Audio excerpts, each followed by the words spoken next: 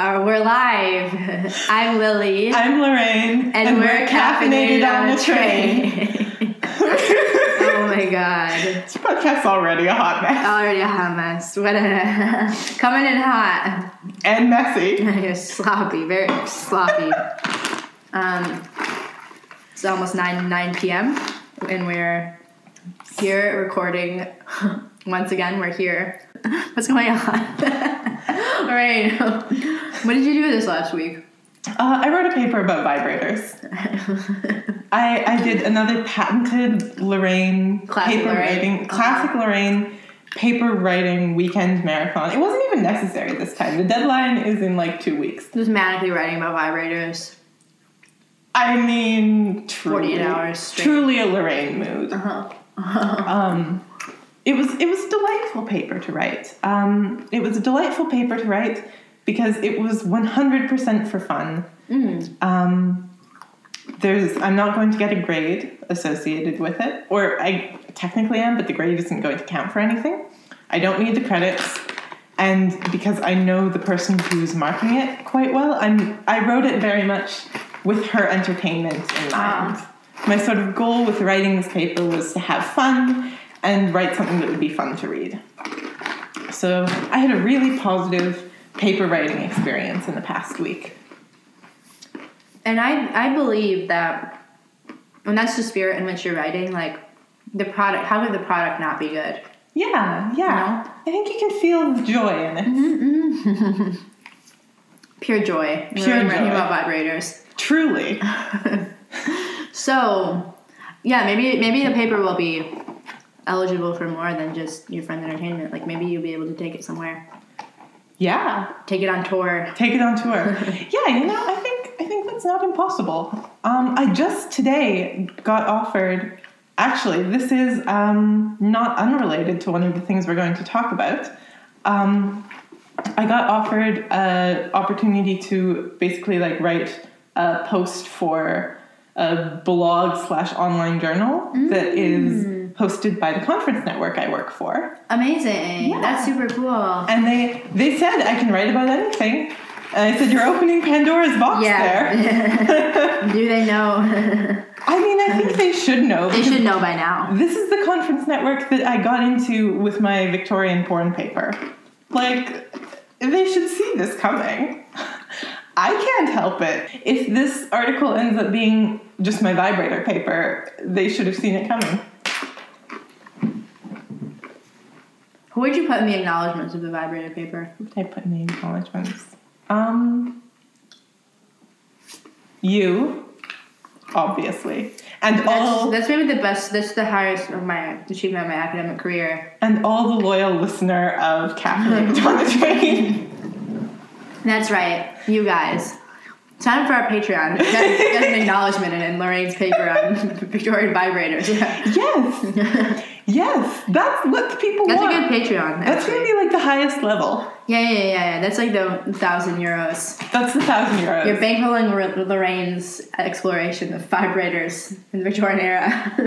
Yes. That's the aim. That's the real goal. A very in-depth exploration. I was showing Lily... Well played. Thank you. I was showing Lily diagrams of the vibrator. It's huge. It's a prostate vibrator, no? It's a multi-purpose vibrator. Okay. See, like, all right, that's great. Well, yeah, fill me in. Yeah, well, you can't get a piece of machinery this big and then vibrate only one part of the body. Very true. It's basically just like a giant motor. Is it loud? Like, is it fucking loud as hell? I can only assume. It's not subtle at all. Well, you've got someone else applying. And someone else is operating it.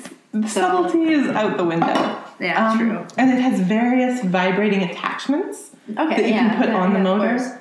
So, there's like a rubber ball, and then there's something that's called a brush, which I think is basically like those things made of silicone for like cleaning your skin that have like little bumps on them? Yeah. I think it's basically that.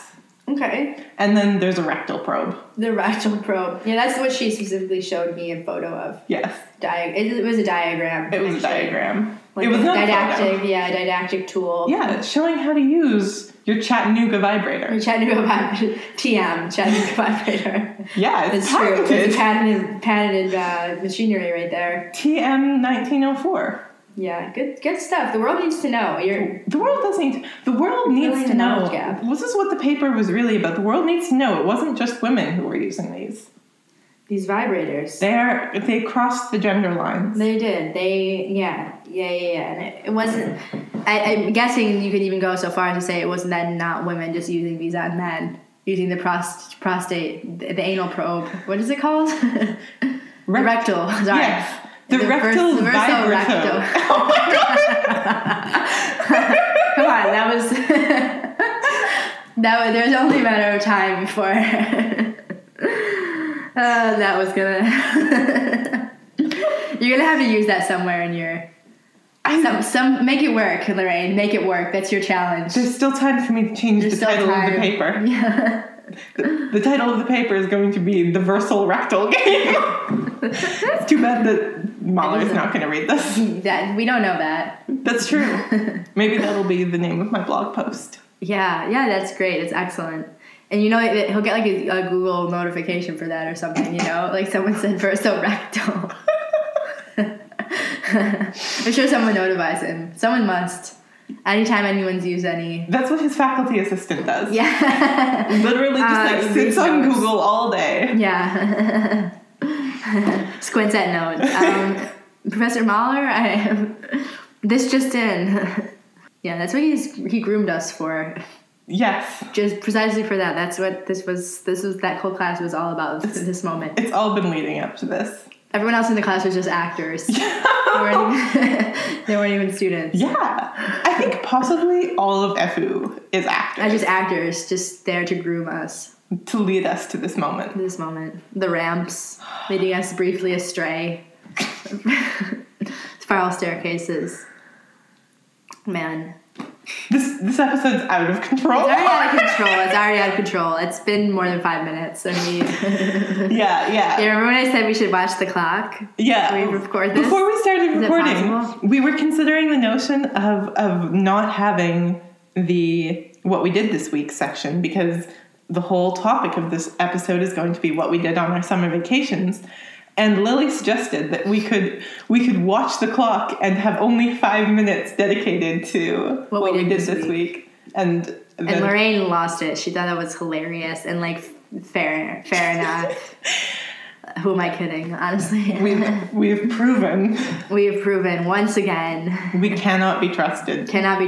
What did you do? What did you do? What did I do this last week? I applied for a couple of jobs at the uni. Those I guess would be the most relevant things that I was up to this week, and it was interesting because my professor from my surveillance class, once again, took time out of her busy life. Did you know she also teaches? I mean, it's semester break, but still, she teaches half time in Munich. She goes back and forth every week teaching. Oh my god! Yeah, it's really intense. So, really busy woman, and I doubt that she's just not busy because it's the semester break. No, she's probably really busy doing other things. But she emailed me being like, "I hope that you apply for this job." Oh. And the funny thing was, I was really debating whether I was going to apply for it. I was like, maybe I'll let this one slide. And then she got that email. So what did I do? But I applied for that job. So I applied for a couple student assistant job into the department and the JFKI. And it was cute because she was like, that way we can work together. Aww. It was so sweet. And then the other one was to be a research assistant of a different professor in the department who I don't know. But then she's also going to open up a third, maybe, I don't think this matters. She's looking for another research assistant in the fall, she told me. Inside scoop. Oh, whoa. Yeah. The 14 people who listen, they're going to rush to this job application. Yeah. Yeah. If there's an influx of people lining up the door, I'll know why. Yes. Applying for this job. Wouldn't it be great, though, if all of the research assistants were COAT listeners? Honestly. The university would be a much better place. Truly. If this were the case. Truly. So anyways, I applied for some jobs. We'll see. Problem is that I'm going to be gone for 3 weeks. Maybe they can do a Skype interview, though. Yeah. Do you think that they're capable at FU of a Skype interview? Yes. Okay. Yes. We're a prestigious university. Prestigious university. You know, a little bit, I would say less languid, too, with the JFKI. A bit less languid overall. So this has got that going for it. I think that's, in terms of the capabilities of using basic computer skills, it's probably... Are you suggesting? What are you suggesting? What suggesting? I don't know what you Lorraine possibly... bleeps me out again. Yeah, again. This is going to be the Patreon special where Lily is bleeped out. Yeah. Yeah, not only am I cut out and it sounds, it's just bleeps every time we're talking. Just extensive bleeping. Bleeps, yeah. Interspersed with Lorraine. Lorraine talking. Even worse. Yeah. What is Lorraine laughing about? Anyway, that's really it. I've been really, I've just been working a lot. I personally, all my term papers, as you may remember, dear listener, from the last episode, have been canceled. So I've been really reveling in actually not being engaged in university right now. It's important to me to have boundaries anyway with school, with any aspect of my life.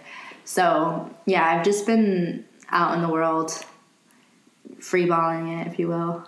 What does that mean, really? Don't answer that. I'm not going to answer that. Okay. Anyway, so yeah, I've just been living life and everything's going well.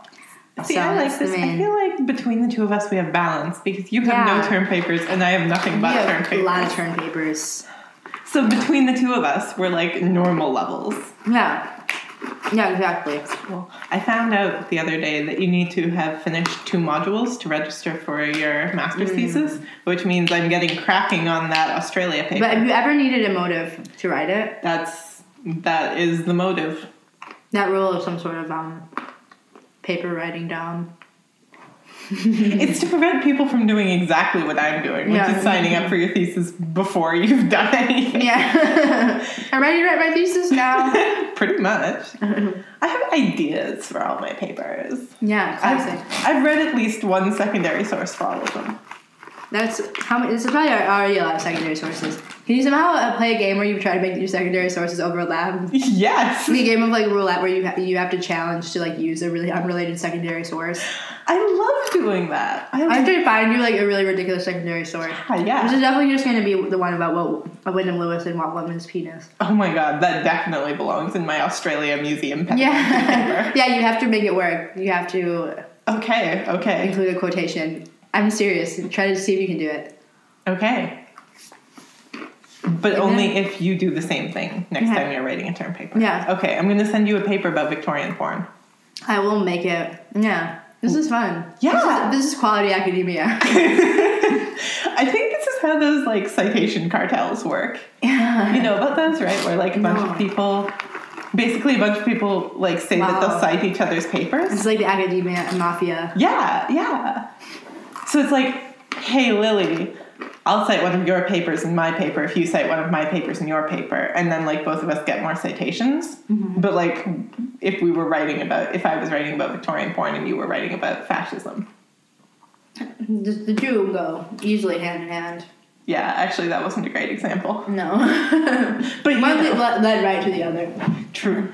Yeah. Sometimes one thing leads to another, and in this case it's Victorian porn and modernism and fascism. It's funny because it's true. And this is a hop, skip, and a jump away. Not even. It's like a hop and a skip. And then like falling flat on their face. Yeah, flat on your face. Yeah. Yikes. It was degradation, I would say. It was downgrade. It was a spiral, you would even say. It's just a short spiral from one to the next. Yeah. What is fascism but Victorian porn? Honestly, actually. Are we okay? No! Did anybody think we were okay? Really? No one has thought No that. one's thought. Those two, they're okay. Never. They're fine. They're fine. Like that time when we recorded a whole podcast episode, but we didn't actually press the button. So anyway, let's get to the meat of this podcast, which is, yes, what we have been doing on our summer vacations. We both have had excursions involving travel. Mm-hmm. International travel. International travel. I went to Cambridge to deliver a presentation on capitalist temporalities and Dubliners. And Lorraine went to not one, but 2 summer schools. On 2 different sides of Europe. Yes. Pretty amazing. Lorraine is a jet setter. If you may recall, she also went to Korea to meet the president. Yeah. And the not so distant past. Yeah, gosh, remember when that happened? Yeah. And then I came back and went to Prague. Yeah, look at her go. I'm so cosmopolitan. Cosmopolitan woman, Korea woman over here. That's me. Yeah, so we wanted to enlighten you about some of the experiences that we've had. I'm a bit underprepared, I would say. I wouldn't say that. I would say that I'm a bit overprepared. But again, it's like we're balancing each other out because like with the term papers, it's exactly the same, really. Yeah. So I'm going to be, using my favorite term, I'm going to be thank God they can't see me. Lorraine, shield your eyes. Lorraine, don't look. Bleep. Me discussing Cambridge. Yeah, classic free balling. The old Cambridge free ball.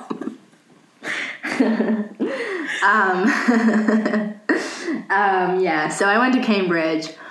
I guess it's almost a month ago, actually. Mm-hmm. But I went to Cambridge, delivered this paper presentation. And I'll say it was my first conference, and I really didn't know what to expect going into it. And it was a learning curve. It was both really good. It was a good energy. Like, I had been nervous. I had a bad experience. You may also recall, if anyone's following this closely, we're in episode 8. One of the early episodes I talked about when I gave this modernism presentation, I believe. And so I was I don't normally dislike public speaking, but I was a little bit nervous after having this like weird presentation experience previously in the last term, or 2 terms ago. Yes. In the infamous minor modernist class. The vibe was just weird in that class. But I left it feeling a bit unsettled. It was an unsettling class. Yeah, that's a good word to describe. But first of all, my impression was like, there's really nothing to be afraid of. It's also, I learned that it was like an average size conference, but it was smaller than I had. I didn't really have like a specific expectation, but I would say smaller than maybe what I was kind of mentally preparing myself for, like speaking in front of people. Mm-hmm. And generally, yeah, the energy is professional, but like pretty down to earth, I would say overall. Like, you know, there's nothing to feel afraid of. The stakes are not like so high in any way. And overall, I would say like my paper presentation was like pretty good in terms of the whole thing. And like, I think it really helps to. There's a balance, I think, that you want to strike between, I think it's in the early stages. Maybe one day you're like really good at presenting in front of people and you don't need to read what you're saying. But I think it's good to have something that you're reading off of, because it keeps your speech strong and you're not injecting your speech with like a lot of ums or pauses or waffling. Yeah, so I would recommend doing that. However, simply just reading your paper without editing it and tailoring it to the presentation is also not the best move, because a lot of people did do that as well, and I don't know. It's a bit dry. Like it's not so nice. I think it's nice to have a visual something on the PowerPoint and to edit your paper so that it like fits well into the time frame. Because even like a seasoned professor gave a presentation, but he spent the whole time like making the lead up to like, and he never even got really to like the implication of like why this matters. And I thought that was also like could be done better. So that was the first thing I would say in terms of kind of the technicalities of how to prepare. Because again, I didn't really know what I was getting myself into going. But I think that was good advice, and Lorraine helped me with that for sure. Oh, thank you. You're welcome. It's just the truth. And then networking wise, I had mixed experiences. I believe in being honest. I had mixed experiences. I would say one thing is like you can't really judge by what university people come from, for example, or even like research that people are doing necessarily, like how you particularly will jive with individuals that you're meeting. Mm-hmm. And everyone has different values, but I think it's maybe important to be clear about like what your values are as a professional and academic, and also just as a person when it comes to networking with strangers, essentially. Mm-hmm. And like what things are important to you. And because I dealt with some people that were like quite pretentious. I was interested in their research, and I was interested in the universities that they were coming from, but the actual in-person interactions I had with these people were negative. They were very pretentious and judgmental, and not really interested in, I think, in creating dialogue or connections with others. And I noticed that these people actually even left after they gave their presentation, which to me is like the equivalent of like going to an open mic, doing your thing, and then leaving immediately afterwards. It's literally the same That's thing. Exactly. An open mic and a conference are just the same thing. Yeah. For anyone who's preparing. It's just an open mic for professors. Yeah, that's so true. And that's the one takeaway is like anyone who's never gone to a conference wonder what to expect. It's just that, honestly. Mm-hmm. It really is just an open mic. I'm going to quote you on that. That's a good. We have to put that on the Instagram. Yes. The conference is just an open mic for professors. That's amazing. And soon to be purchasable merchandise. Yeah. T-shirts, bandanas, banners, flags, just bumper stickers, definitely. We just started putting them on the BBG trains. Can we do that? Why not, right? Yeah, what are they going to do? We just have to, we're one step ahead, and we've already cut out all the security cameras. Like, there's like graffiti on BBG. Yeah. Who's going to stop us? Yeah. Clever material. What are they going to do? But then at the same time, initially when I was reading the conference program, I was a little intimidated to know there was also people coming from like very prestigious universities, and I shouldn't make assumptions about this, but I think that's actually another takeaway is like, you don't know. And for me, as the person I am and the values that I have, I'm really against pretense, and I really believe in being down to earth and having authentic interaction. So like for me, I know that's important to me, aside from even anyone's particular research interests or what school they come from or what kind of accolades that they have. I know that for me, what I learned from this is to like stick with that as being my kind of MO for engaging in networking, because networking is itself like kind of can be like a bit uncomfortable or like a bit difficult to navigate. And I think for me, maintaining authenticity is a value that's important in these kind of settings. Is the academic that I want to be, and I want to be forging like genuine connections with people over maybe that they are having like performativity or posturing over certain what schools people go to or like what research that they're doing, like. And I think you should give yourselves permission to do that yourself. There's just one. It's just Lorraine listening. I'm going to be listening to this podcast because you're editing it. Right. You, Lily. You. Yeah. Should give yourself permission. Who, me? Lily, you. Yeah. But just to, I mean, so I think a big thing too going in was like, because it was my first time, like not feeling like I need to prove anything or force anything, but just to be yourself and be authentic, and then expect that from the people, the colleagues that you're interacting with, and don't feel. As I felt initially when I had these negative interactions, it was sort of alienating, or like I felt maybe like I did something wrong, or like I needed to like prove something to them, or like need to somehow like save face or something. No, like. I wouldn't let any of these kind of like external things get in the way of just being authentic with what you're doing, and hopefully you're doing what you're doing because you are authentic in your aims anyway, and I think that's my main thing, but it's nothing to be intimidated about, and I wouldn't let anyone intimidate you in these settings, and it's all learning experience, and ideally you are forming genuine connections with people. And to keep those as like the main goals rather than, I don't know, getting lost in any other superfluous. And you're probably going to do pretty well. You're probably going to do better than you think presenting. Yes. You know? I got a peanut stuck in my throat. Oh, no. Back when I was free balling. Got a peanut stuck in my throat. You know. So I guess that's my main takeaway. I don't know how articulate that was, but... I think it was quite articulate. And I think one of the delightful things about living in Europe is that you can have the opportunity to go to these conferences without it being a prohibitively expensive endeavor. Because I think that was something that... I think that's something that can contribute to a sense of nervousness around these. It's like I sunk so much money into this. I had to pay for tickets. I had to pay for travel. I had to pay the conference registration fee.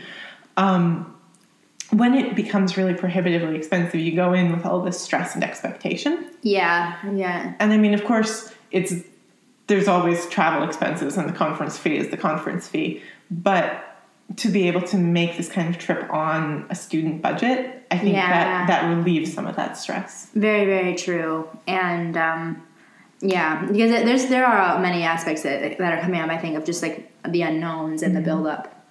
And I think that can be kind of scary or intimidating or make you shake your confidence a bit because you're spending all this money and you're like waiting for this thing to come and like it's at the school and you're meeting a bunch of new strangers. But yeah, I would say just really a bit cliche maybe, but yeah, just be yourself and be aware of what really matters to you. And be confident in yourself. Yeah, like lead with those things. Don't be yourself if yourself is terrified. Yeah, then pretend to be someone else. Batman. Because who you are is not, I mean, you need better than that right now. Yeah. Come on, pull yourself together. Lily just slapped yourself. This was me in the bathroom with the conference. Wyndham Lewis. Yeah, the door wasn't shut all the way and someone overheard. Yeah, and splashing water on my face. Pull yourself together. I'm literally wearing a Batman costume underneath my clothes. So yeah, definitely encourage trying it out. Just trying going. I think the other benefit was that like this paper that I was doing wasn't actually necessarily a paper that I was like extremely passionate about. What? The Dubliners, James Joyce. I just really I'm floored. I thought that was your great passion in life. Yeah. The world's leading expert on James Joyce Dubliners. Sorry, you're not. That's a sentence. That's like a death sentence. I don't want to be that. There is someone who's that, I assume. Some like old man somewhere. Is he still alive? Yeah, if he's the world's leading. I don't know. Living expert. Well, I didn't say living. No one here said living. Oh, okay. Awkward. Yeah, I mean it's awkward because the leading expert on your subject died, and we haven't gotten into that one yet. We haven't really hashed that out, Lorraine. I had nothing to do with it. Bleep. You did what, Lorraine?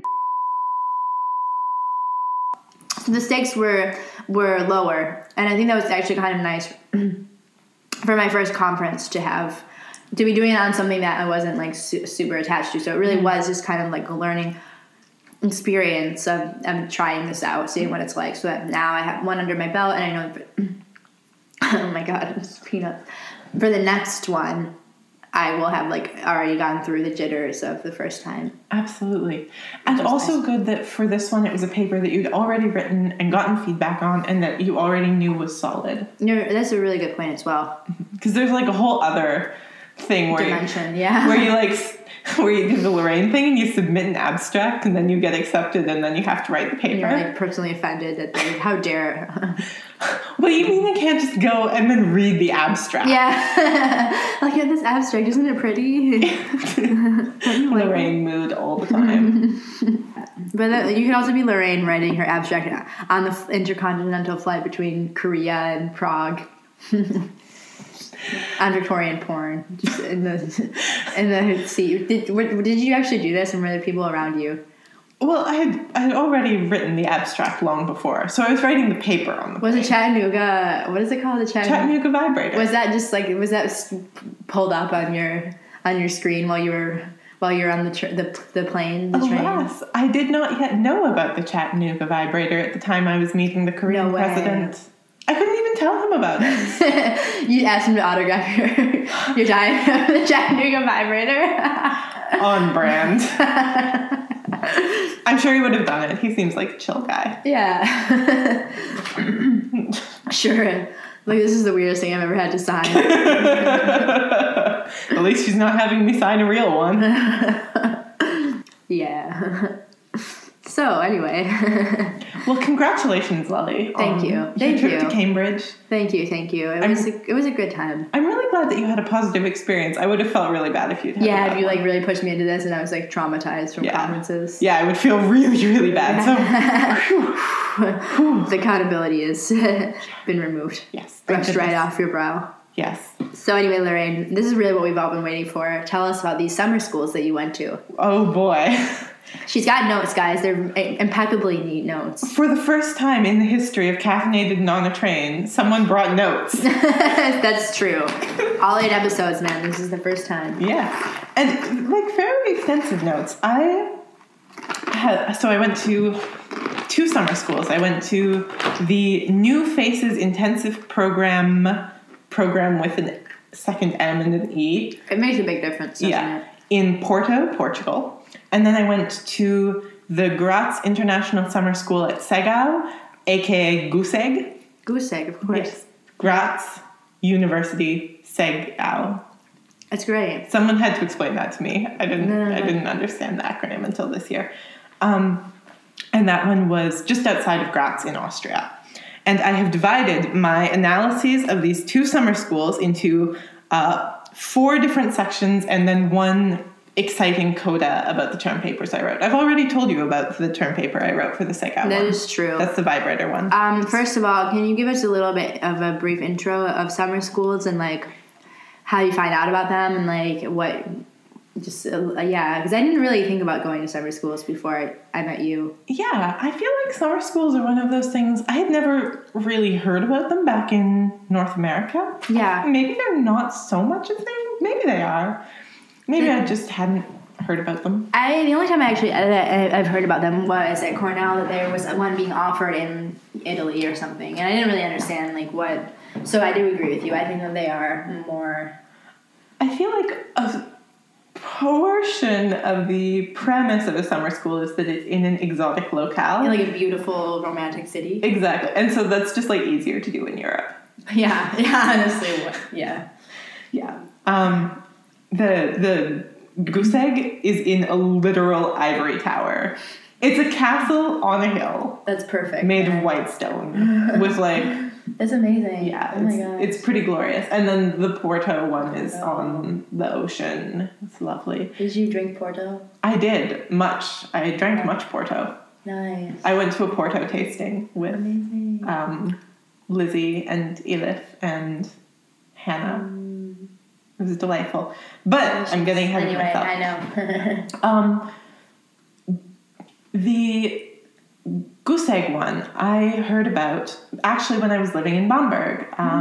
The winter before last, I had gone to a guest lecture that was being given by, it transpired, the person who ran the summer school. And she was like giving this lecture. Okay, cool. The topic of the lecture was age studies, critical age studies, which is not a topic I'm actually that interested in, but I needed to do something intellectually stimulating. And she was like advertising her summer school, kind of the way that we advertise our podcast. Wow, that says something. That's really something. saying something. Yes. Shout out to Roberta. She's not going to listen to this. Gonna trash your summer school. One day we're gonna get too comfortable. Yeah. To be honest, that's coming. It's soon gonna happen. Yes. Yeah. So I applied to that kind of on a whim. I got in. Had such a great experience last year, and so this is my second year going back. The Porto one, the New Faces program, was mentioned by Andreas Mahler in one of our evening modernism classes, which explains why many people did not notice. Yeah. Went right over my head. God knows what I was doing. It could have been anything. It really could have been anything. I would not fault anyone for not paying attention. But if you pay attention, You gotta go to Porto. you get an all expenses paid trip You to just Porto. never know. That's amazing. I didn't know it was all expenses paid. Well, it wasn't all expenses paid, but enough expenses. It was most expenses paid. I had to buy my own Porto and much of my own food. But the flights and stuff? Whoa, really? We got a stipend for flights. Whoa, that's actually really amazing. Mm-hmm. And our accommodation with breakfast included. Cool. Yeah. That's really cool. So again, like, part of the premise of the summer school is you go to an exotic locale, preferably with some form of all expenses paid. That's sick. Yeah. Heard that? Yeah, I heard that this time. Yeah. The GUSEG has a tuition fee, but there's like scholarships and stuff on order. And the New Faces was paid by the EU, fun fact. That's where our European Union tax euros are going. Yeah, all of our tax money that Lorraine and I are paying. Enough on that. Leave that out. So, I feel I've already spoken a little bit about the venue in general. This is the first. The first of my 4 key points is the venue. Yeah, which matters, in my opinion. Yes, and I don't just mean the city versus... Or I don't mean the city of Porto versus the outside of Graz space. But very specifically, the New Faces program, we were in a hotel, and we were about a 15-minute walk away from the university campus, and the seminars and lectures and things took place on the university campus. Whereas at GUSEG, we were in a castle on a hill, and we slept in the castle, and we ate in the castle, and we had all our lectures and seminars in the castle, and you kind of never left. The castle. The castle. Wow. The Schloss. Wow. And being in the city in Porto gave us opportunities to explore and get a bit of the local culture, which I felt was really not there in the Graz one, although we did... They locked you in an ivory tower. Yes. Yes. You weren't actually not allowed to leave. You're not... I mean, where would you have gone? You can go down the hill to the village. There. And then what? Then what? I don't know. Because Graz itself was like an hour away. Wow. Or like 45 minutes. I'm going to remember this venue. Yeah. In case we ever need to. You could leave, but where will you go? Good one. Are you listening, Kevin? Bleep that out. Yeah. And the upshot of that was that being inside the city gave us more of an opportunity to explore, but it also meant that there wasn't as much bonding. I don't feel I got to know the people from other universities as much because people would sort of disperse after the seminar. Whereas if you're all locked in the castle together, where will you go? Yeah, you better make friends now. Exactly. And that intense bonding experience at GUSEG also leads into my second point, which is the schedule.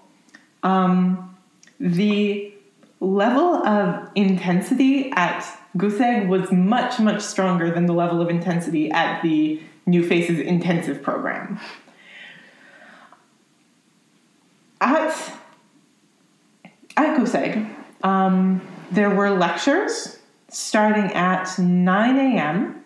until noon. Okay. So there would typically be 2 lectures and then kind of like a question forum. Okay. And then there was lunch. And then there was a workshop from, I guess, 1:30 until 3. And what would you do in a workshop? They were actually optional. Okay. I was in a creative writing workshop. Okay. And then there were academic writing workshops and public speaking workshops, which I did last year.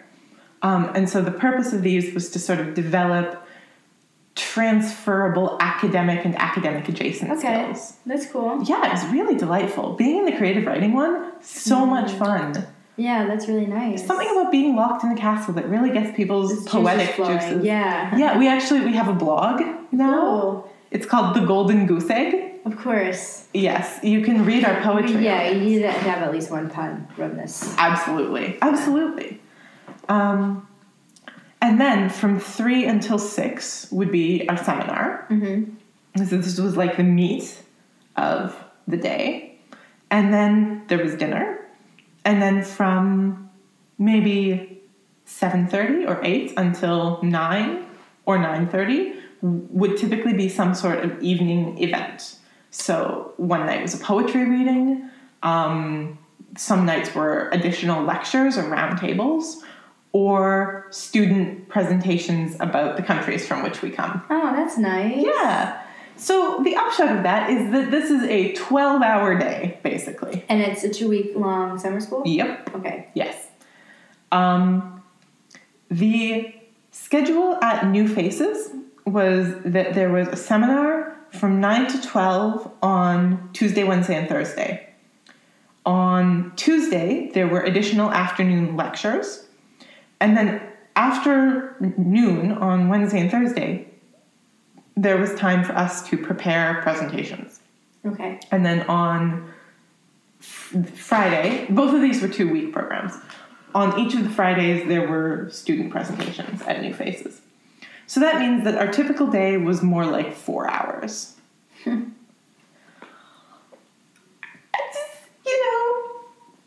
I think a lot of people at Goose Egg found the schedule very overwhelming. Yeah, I could see it getting intense after several days. It's pretty intense, and I think one of the things that I learned this year was to really budget my energy going in. I have to think about, like, am I going to be really, like, socially engaged, or am I going to reserve some of that emotional energy for being intellectually engaged? Can I maybe, like, chill out a little during this lecture and just kind of take it in, or do I always need to be sort of on my top game critical thinking? Yeah. And I think learning how to manage really my energy, that was really important. Because I think I would go into it and then, like, way overexert myself the first few days and then be like, I have to stay home and sleep right Exactly, now. yeah. And, like, miss something. Yeah. And you can't. You're not allowed to not go to any of this. So you're trapped in the castle and you have to... Yeah. That's pretty intense. Even the night things? Yeah. Whoa. Yeah, you have to go. There were a couple of things that were optional, like karaoke night. Okay. Which I didn't go to for precisely this reason. Yeah, because... But you better be going to that poetry reading, and you better be going to the country presentations. You're actually strapped to the seats. Yes. There are medieval torture devices. There probably are. There probably were a medieval castle. Yeah. Yeah. At least, like, early modern torture devices. Yeah. So that's the schedule situation. Yes? Well, I was wondering, I mean, maybe this will come up, I don't want to steal your thunder, but I was wondering, like, how are these assessed? Because, like, do these count, or, like, do you get credits for them at your home university, or, like, and I've been a bit confused about some of the things that you mentioned in passing about, like, papers you have to write and credits to and I'm wondering, how does this work? Like, can you just do this and then it's just, like, enriching, or do you get credit for it and you... Well, it's up to you. Okay. I believe Goose Egg always counts for 6 ECTS. Okay. Whereas New Faces, because it's a partnership between a specific group of universities, I think the way it shakes out at different universities is a little different. At FU, you can either take it for 5 ECTS and have it count as a tutorial within your module, or you can take it for 10 ECTS and you write a longer term paper and it counts as a seminar within your module. Wow, okay. Which is what I'm doing. Certainly for Goose Egg, there were plenty of people who are not going to write seminar papers for it and are just taking it for fun. Right, okay. Which I think is also a valid choice. And if I didn't enjoy writing papers as much as I do, that's what I would do. And you can make this decision after. Yeah. Okay. Yeah. I mean, I think you're sort of supposed to have your idea in place of, like, whether you're going to get credit for it or not, but I don't think you're beholden to it in any. And then, so if you were doing it for a Goose Egg, like at our university, who's grading the paper and who's grading it at Goose Egg, and, like, how does this shake out? You would have your professor from Goose Egg grade it, and then they send some kind of form to FU saying, like, hey, we're a university, we've given this person this many credits for this paper, we confirm that this is transferable. Okay. Cool. Through the magic of ECTS. Cool. Now, as a matter of fact, I'm not going to do that because my paper is not, I'm not using it for any ECTS points. I'm just writing it. Because why wouldn't I write a paper about Victorian vibrators? Yeah, if you were given the option. Yeah, why would I ever make the Turn decision? that choice down. Truly. Yeah, you gotta get those thoughts down on paper, you know? I know, otherwise they'll haunt me. Yeah. I'll be up all night. The Chattanooga vibrator. The Chattanooga vibrator. Gone horribly wrong.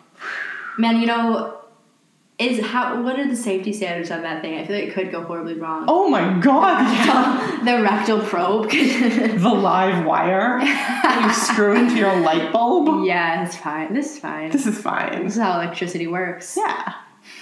What could possibly go wrong? Not a thing. From the people who brought you electric shock therapy comes the Chattanooga vibrator. I wonder if that was, I wonder if one time they accidentally shocked someone with the vibrator. Huh, this is cool too. Yeah, that works great. Sure. This is way easier.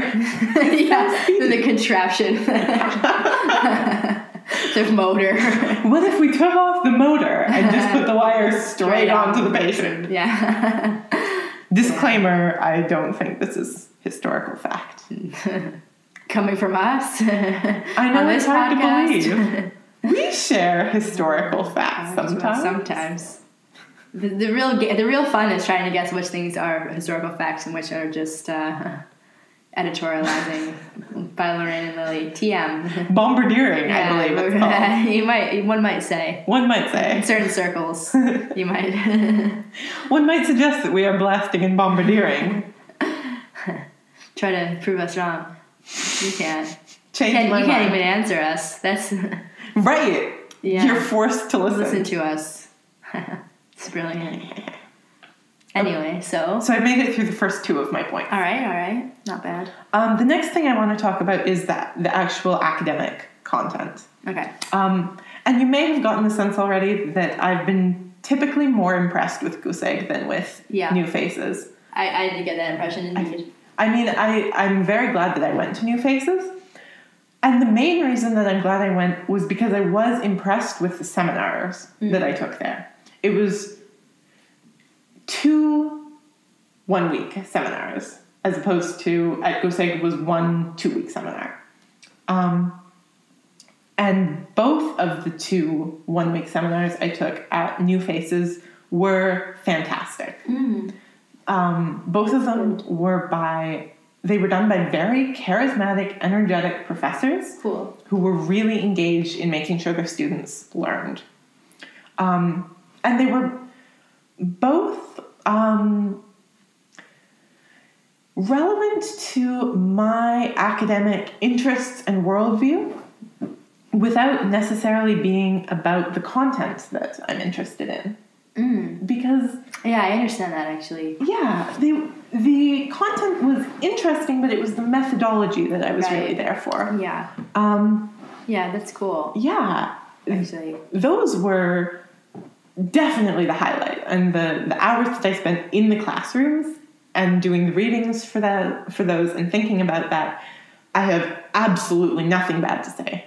Cool. Where the professors were from that university? One professor was from Szeged in Hungary. Okay. And the other was from Ferrara in Italy, but actually he was English. Okay. Interesting. So neither of them were from Porto. Porto was just the hosting school. Right. Okay. Yeah. I was not as impressed with the New Faces lectures. There were not as many of them. GUSEG had so many lectures. So I think part of it is just, it was a smaller pool to draw on. Yeah. But I also felt that the perspectives of the lectures at New Faces were a little kind of bizarrely monolithic. Okay. The whole premise for this New Faces intensive program is using Shakespeare to understand contemporary crisis, which frankly is a bit of an odd thing. Yeah, okay. I mean, I'm not against it. it's a little bit odd. And Shakespeare takes global warming, for example. Well, there was a lecture on Shakespearean eco-criticism. Okay. Actually done by one of the students. Okay. And huge shout out to her because she took the initiative to like basically go to the organizers and say like, I think we should talk about global warming. And they were like, okay. Cool. So hers is definitely the best of the presentations. Cool. All of the lectures by actual like professors were kind of about immigration. Okay. Yeah, we talked about this before. Yes. And it was just a little bit underwhelming in terms of how critically engaged these lectures were. Yeah, okay. Yeah, I think that you mentioned this to me before. Yes, and I'm not going to go into a huge detail. Yeah. Because God knows. For the Patreon. For the Patreon, yes. For, I think, like a modest €50 a month, you can hear me explain This, yeah. my specific concerns with the immigration lectures. And you think Shakespeare, too. My concerns had nothing to do with Shakespeare. I think that was, like, barely relevant to this situation. What it actually was the seminars were about Shakespeare, and then in the lectures, it was just about contemporary crisis. Yeah, and that's why I'm trying to follow. I think that this as well. I think that there's a very useful way of using Shakespeare to understand contemporary issues because Shakespearean stories are so culturally ingrained. Yeah, I would say that the dynamics of the stories and the way they're set up are hugely applicable. Mm-hmm. You know, like the structures, the narrative theory can be very, that's exactly. A very good point. And as cultural objects, as pieces of cultural knowledge, I mean, so many people understand what Romeo and Juliet means. Yeah, absolutely. I agree with this. I think that's the direction I would have gone in. Yeah, me too. But like, I'm still, and maybe this is because of also my own background. Like, okay, so and like also like generally being quite concerned with contemporary crisis in my background. It's like a bizarre.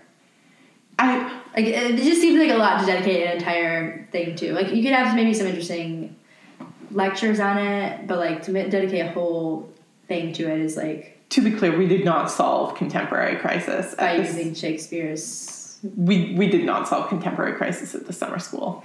Shockingly. Yeah. We also didn't at Goose Egg. Yeah, and not even that the aim needs to be to solve, but to. It just seems like to try to make this intersect like. It just seems like a little bit like sometimes I have this experience actually in a criticism in academia and even towards people that I like, you know, thinkers that I love, like even sometimes just doing a Marxian analysis of something is just like, why?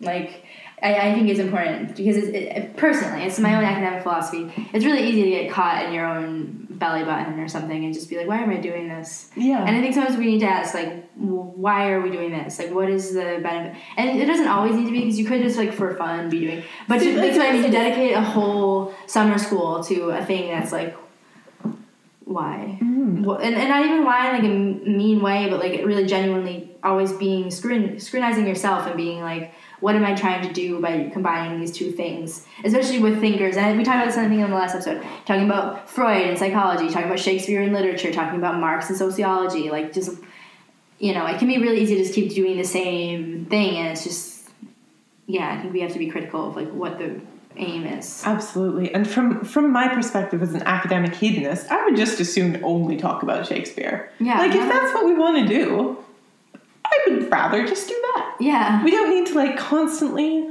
try to solve. We don't need to constantly try to force our academic interests into solving a world issue that we're clearly not actually equipped to solve. Yeah, because that's a big part of it too, let's be honest. Yes.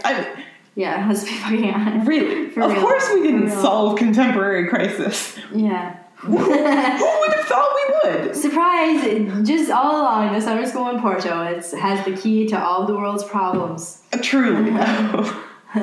So anyway. Yeah. The lectures at Goose Egg were fantastic. Cool. Great variety of sort of humanities adjacent topics. It was quite interdisciplinary within the humanities, not a whole lot reaching outside. Okay. Yeah, that's, yeah. Which I feel is fairly standard. Yeah, that's a good word for it. Yeah, but there was a combination of sociology, history. There was one natural scientist who came in and talked about global warming. Mm-hmm. And she talked about Greta Thunberg. And it was delightful. Yeah, and then that same scientist in one of our evening mandatory fun events. Mm-hmm. And I love it, mandatory fun events. When you're locked in the castle, you can leave, but where will you go? Exactly. Goose egg. 2020. I think that's going to be their next motto. Pamphlet, Yeah. One of our mandatory fun events was a climate change simulation game. Whoa. Where we all got mandatory fun event was mandatory fun. Was a climate change simulation. Doesn't that sound mandatory and fun? That's like the definition of mandatory fun. We all had to role play as different nations trying to meet the goals of the Paris Accords. It was a great time. She was fantastic. And there's also shout out to the lecture that I heavily edited because the early version was very pretentious, which was about poetry. Good, that's important. You did your part there. I feel I did. You left your mark. Yeah. Yeah. And the seminar that I took at Goose Egg was also very intellectually stimulating, but perhaps not the most focused. Okay, yeah. Yeah, it was. I feel like it had a little bit of our energy. I was gonna say, it sounds like a Lorraine vibe right there. Yeah, very stimulating, not necessarily extremely focused, but I've never heard two clauses that very stimulating but not very focused is Lorraine encapsulated. Yeah, we're having fun. We're all having a good time here, you know? We are. We would go into the class with some sort of stated aim and we just wouldn't get there. Were you playing Cranium this whole time? You were not playing Cranium. We were not playing Cranium. What is Cranium? You know? No. We had very intense discussions. It was led by the leader of the summer school, the one who had come to Bamberg and lectured and got me hooked. Ah, yes. Who I really enjoyed taking the seminar with her because I fundamentally disagree with her in many ways. You do like that, yeah. I do love that. I like that. And because the classroom was small, and also because we had already met last year, so she kind of knew me. Yeah. She let me get away with a lot of questioning. Okay. Which was great. So the atmosphere of that seminar was fantastic. The content was, fine. It wasn't what I was there for. But yeah, you've always add a lot of great contributions to classes. Your points are always well taken. Thank you. That's what I you aim do. for. You definitely do. Thank you. You're welcome. Aww. And so my final... Oh, wait. No, I have one more point in this realm of sort of academic content, which was that both of these summer schools had conference-type events associated with them, and I have a very funny anecdote about the New Faces one. Okay. Have I told you about... I don't know if you told me. Have I told you about my poster presentation with Lizzie? I know that you did one with Lizzie, but I don't know if you told me about what it was. Man, oh man. Okay. So this is a whole anecdote. Yeah, let's hear it. Get your... Yeah, I'm getting my snacks ready. So we got the instruction prior to the New Faces summer school that we were supposed to do poster presentations, and the instruction was so weird that I hope I can remember it correctly. We had to do poster presentations that create a bridge between Shakespeare's world and a contemporary NGO operating in times of crisis. Oh my god, what? That sounds so funny. Truly. That sounds really fun. Truly an exercise in lateral thinking. Yeah. It was a baffling topic. Why? And it was supposed to be an NGO that we had personal experience with.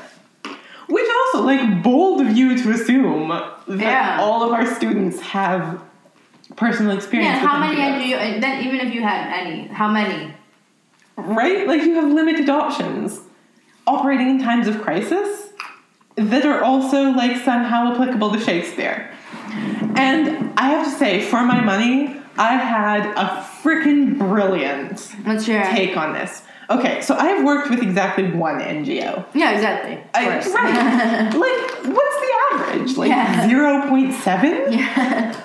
And the one NGO I've worked with was AIDS PEI back in Prince Edward Island. So AIDS PEI, now Peers Alliance, is a sex-positive harm reduction focused NGO for supporting people living with bloodborne illnesses in Prince Edward Island, and also very involved with the queer community in PEI. Yeah, very, very cool organization. I was really happy to work there. Fun fact, I got the job because my friend had the job, and she got a different job, and she recommended me because I'm such a sex-positive person. Amazing. That's such a great thing to be recommended for. No, I found that delightful.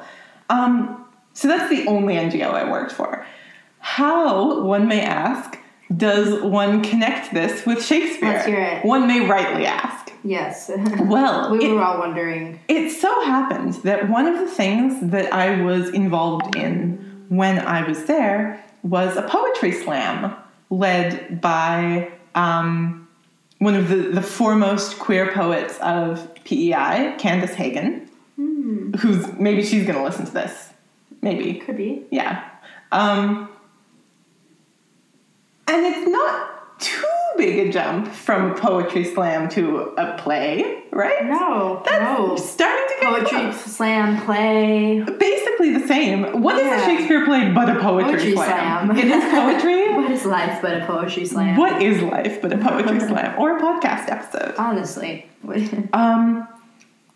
And so the premise that I came up with and roped Lizzie into, Lizzie was very helpful in making this into some sort of functional poster, was that this work that Candace and AIDS PEI was doing was a useful way of harnessing the cultural capital associated with artistic performances to do social good for marginalized people. Damn, girl. Right? Yeah.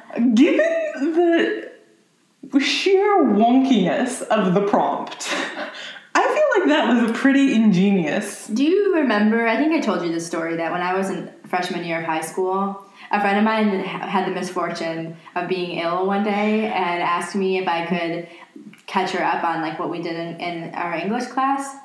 And I told her, my 15-year-old self, told her that she needed to write a comparative analysis of Animal Farm and Romeo and Juliet, which, like, at this age, you'd be like, sure, challenge accepted. Yeah, truly. But to this poor 15-year-old girl, I ruined her weekend. I'm pretty sure there was, like, a call from home, and, yeah, that teacher didn't like me after that, to be honest. But, yeah, that happened. She's a lawyer now, so... Probably because of me, you know? That's the kind of, like, critical thinking. Yeah, like, performance under pressure. Yeah. This poor girl, she was, I think she wrote a paper, though. She did write a paper. I hope that the teacher at least gave her some sort of extra credit. Yes, I hope Or, like, so. took some points from me and gave to her. Fair dues, anyway. I feel like I was harnessing a little bit of that energy. She's like, sure. In coming up with this. Yeah. Okay, so, like... Backtrack, because Lizzie and I did this essentially like the day it was due, as one does, because this was a ridiculous prompt that none of us understood. Right. And the whole time leading up to this, since we got the prompt, everyone from FU who was going to Porto had been kind of talking to each other, being like, do you understand this prompt? I don't understand this prompt. Do you know what we're supposed to be doing? I don't know what we're supposed to be doing. Sort of like unsurely planning to just not do a poster. And so Lizzie and I we like picked up the ball so that FU doesn't look dumb in Porto. We still have a poster. Right. So on the due date, we put together a fairly like aesthetically pleasing poster with I'd love like to see it. I would love to. I'll put it on our Instagram. Yeah, put it on our Instagram. And it's, it has like, there are potentially some conceptual flaws with our use of data and stuff, but it's a premise. It was in the like day, you were, yeah. a classic Lorraine move. Yeah, also. And the premise, given the prompt, is, functional. Yeah. So we emailed the email chain of everyone in our group being like, okay, guys, you don't have to worry. There's going to be an FU poster. We made one. Here it is. All good. And then someone wrote back and said, I don't think that's a very good poster. If anyone wants to come join me, I'll be making one like next weekend. Whoa. That's some drama. Shots fired. Look I at know. that. Someone from FU? Yeah. What the fuck? I know. And to be clear, we did this on the deadline, which means that she had taken no initiative on this project. Yeah, the thing is that you were doing this and helping take one for the team. Exactly. And then post hoc, she decided that she could do a better one and got some of the other people in on it. And so the whole time I was there, I was telling people that there was a schism in the FU. Yeah. And intentionally dramatizing. As one does. Yeah, Lizzie was pretty exasperated with me. She wanted no part of this drama. I can totally see all this going down. Yeah. Anyway, so that's the story of the New Faces. That's a good story. The story of the conferences or conference-like events at Goose Egg are not nearly as hilarious. That was a pretty great anecdote. Yeah, that's a pretty good anecdote. But I will tell you that the Goose Egg, there was a poster presentation at Goose Egg, which was fine. It was really nice. It was cool to see what other people were doing, but I have no special stuff associated with that. The real highlight of that night was the Science Slam. Yeah, I knew it. Which is, it's just a poetry slam, but with your research. Just a second here. I'm also wondering, roughly how many people were at these summer schools? What was the... I think both had kind of in the realm of 80. Okay. 80 people. Just trying to see what you were up against here. Okay. Yeah. Okay. So, continue. You had the Science Slam. I just really like the concept of a science slam. What is a conference but a Science Slam? A Science Slam is just a conference with more energy. Yeah. Okay. Really? We should have only Science Slams. Honestly, I'd be down for that. That's the new way. I think we should host an FU Science Slam. Yeah. Legitimately, I think it would be fun. Yeah. I mean, I didn't know what it was until I met you, because I initially thought of a science fair, and I imagined people performing these experiments with oh my god, and light bulbs and. I mean, you could do that, but in this case, my science was Victorian porn. Of course, I had just got that down to a science. I do have it, and an art. My presentation was giant Victorian porn on the board, and I censored it out with black boxes, which made it look much, much dirtier, I think. I think that really added. That sounds so good. I love that. I love a good bleep out, Yeah. It's a good censor. I could post some of that on the Instagram too. Yeah. It's censored, so Instagram can't take it down. Yeah.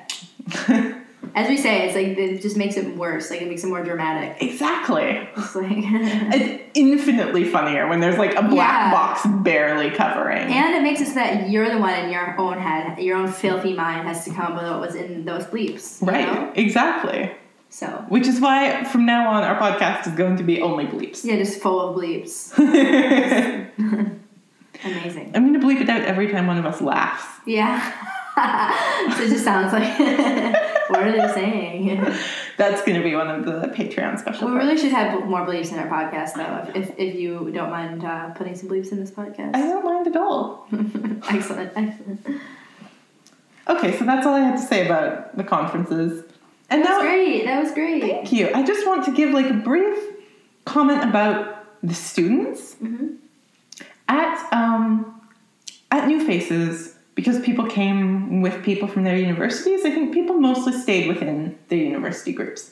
And I had a delightful time getting to know people from FU better. Yeah. I'm sure it was really nice to explore Porto with people Yes, from FU. it was really lovely. It was fantastic. I feel like I'm better friends with all the people I went with. But again, Goose Egg wins out because every single conversation I had with someone, the whole time I was there was like none of that ambient time-wasting small talk. That's amazing. People got right into, you sit down with someone and they're like, hi, what's your name? Nice to meet you. What's the situation like in your country with the protests and the feminism? And you're like, wow. Went straight to the point. Exactly. Wow. It was really intellectually intense. Yeah, it sounds really intense. And I deeply appreciate that. Yeah, you do love that. I do love that. Wow. Interesting. So the upshot of what must now be like an hour and a half of me talking about these two summer schools. Yes, summer schools. Yes, I feel like I've really overshadowed your... Oh, so we knew that would be so. I mean, I did bring notes. We'll do an episode where you talk a lot soon. Okay, well, yeah, oh boy. What will I choose to talk about? Anyway, I'll be thinking about it. I'm sure you will. My conclusion, which I've written down, is that the Goose Egg program's significantly higher level of intensity and bonding created a more academically rigorous and therefore more rewarding environment.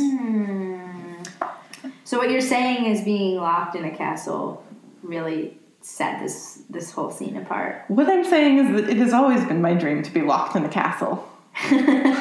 And that's it. You heard it here. You heard it here first. That was the entire summary of everything Lorraine said. Truly, did you need to listen to the podcast to know that? If someone was like, what's Lorraine's greatest dream in life? Yeah. Being locked in a castle, I feel like, would be in the top 10. If it was not like a multiple choice. Yeah. I mean, at least be stuck between that and like... Exactly. Yeah. That's where you cut back in. Yeah. All right, that's everything I had to say. That's great. What have you been reading this week? What have I been reading this week? I finished Another Country. It was very good. I have some questions. Really amazing, again, how he was able to channel like these macro social features of society and conflict into like the way individual characters and people might handle them. I think that was a big takeaway. Right now I'm reading The Old Man and the Sea. I never read that, actually.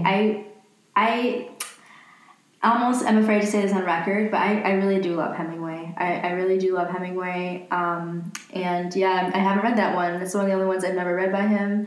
And I'm about to start Elena Ferrante, My Brilliant Friend. I don't know if you've heard of this. It's a trilogy, and it's set in, I think, somewhere in Italy, and that's always nice. And it's about, like, female friendship that's kind of told like a romance, and it's supposed to be really good. So I love that. Yeah, so I'll let you know how that is. But that's it for me. I haven't really read any academic things right now. Yeah, I haven't really. And you? I've just been chugging along with Children of the Ghetto. I'm now about halfway through. Ah, cool. I did officially get confirmation from my supervisor that it's okay for me to do this as my topic. Amazing, though. Yeah. That's big. So I'm just continuing to read, and I want to have it done before I have a meeting with her next week. So you have like unofficially been accepted. Your thesis been accepted. Yeah. Cool. I still need to do the official proposal process for the exam office. Right. But like as far as the people who are actually involved in the reading of it are concerned. That's great. Yeah. That's great. Thank you. Cool. How far did you say you're in? About halfway into Children of the Ghetto. Okay.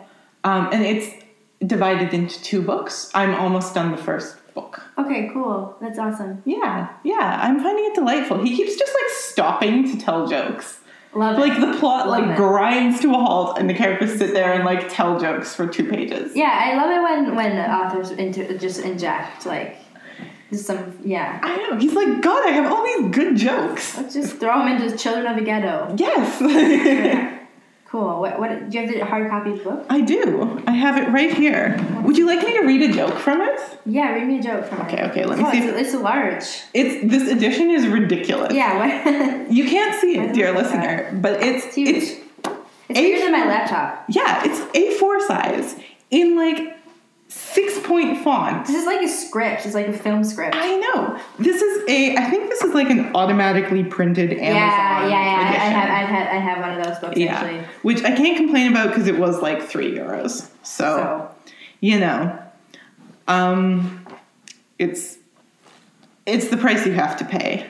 The €3, you know. Yeah. You gotta invest in your future.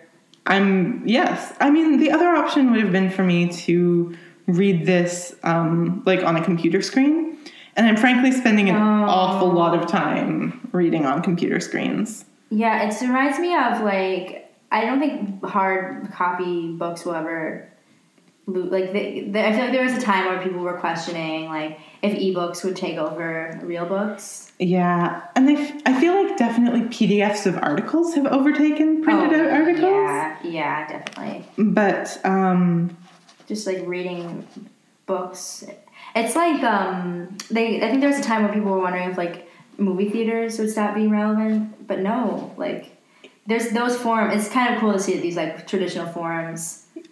Yeah, analog photography. Anyway, these things have merit in themselves. Exactly. There will always be people who want some element of the older experience because there was a reason the older experience was the way it was. Some vinyl records. Anyway. Exactly. Okay.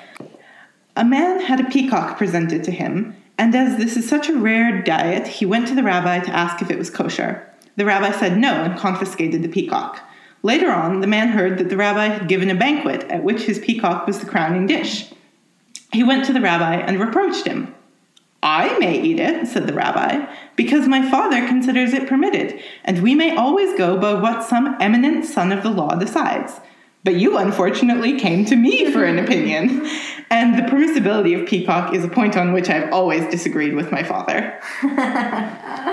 That's really funny. I'll end this with another joke that my friend told me. I used to work for the startup, and the startup was sexist. I'll say it here first. It was not the first time I've said that. But I remember we had these like stupid weekly meetings where they would like phone us in to like the headquarters. It was in Canada, actually. God, those Canadians. Canadians. And then one time they were talking about like, I don't know if you knew about this, but it was pretty big in the news a couple of years ago. Like a guy who worked at Google like wrote this manifesto, you know, which is just always a bad sign. Yeah. People who write manifestos come out with manifestos like, if ever there's a red flag. Yeah, honestly. Have you written a manifesto? You need to be asked that on a first date. I have. Yeah, I know. The red flags are up. Yeah. But this guy at Google wrote like this manifesto about how women like he published this thing of like women like just aren't meant for business, being involved in business because you know our woman brains and like. And of course, he essentializes using because business has been around since what even is there's so many epistemic flaws to this whole thing, but he that was his whole point basically was that women were not evolutionarily adapted for business, right? Whereas men are. Yeah, business has existed since the dawn of time, yeah, so then this fucking guy, sorry, you can bleep me out there. This guy that like who was in a position of authority, some sort of like manager, interjected being like, well, no one's come out to dispute this study that he's referencing. And I was telling one of my friends this, and she's like, that's not how science works. You don't publish something, and if no one disputes it, then it's just true. Like... If that's how science works, there's a lot of things I need to be publishing right now. Like, yeah, like, that's a mood. Like, I'll just throw this out there, and as long as no one refutes it directly, then it's just true. I just published it, and it's real now. I mean, that is basically my style with this whole Victorian porn thing. Yeah, you can't tell me.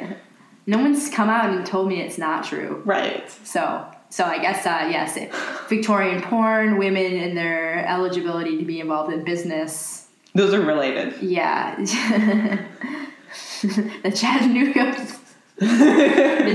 vibrator. Can we sometimes podcasts have like commercial breaks. I wish that we had made an ad for the Chattanooga vibrator. Oh my god, we can still do that. We have time. Chattanooga vibrator.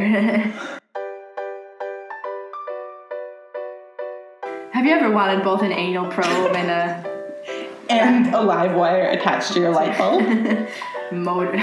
Oh yes, doctor. I love the purr of that motor. Yeah. Are we on a boat? Do you feel better now, honey? Is your hysteria gone? You cannot take this vibrator on a boat because it needs electricity and it will sink it. Ever mix a live wire with water? You shouldn't. The Chattanooga vibrator. Call today. Get a second one free. Buy 2 Chattanooga vibrators, get 1 free. Oh boy, one for every room in the house. One for every orifice. Yeah. Be careful. Chattanooga is not liable for misuse of the Chattanooga vibrator. So call now.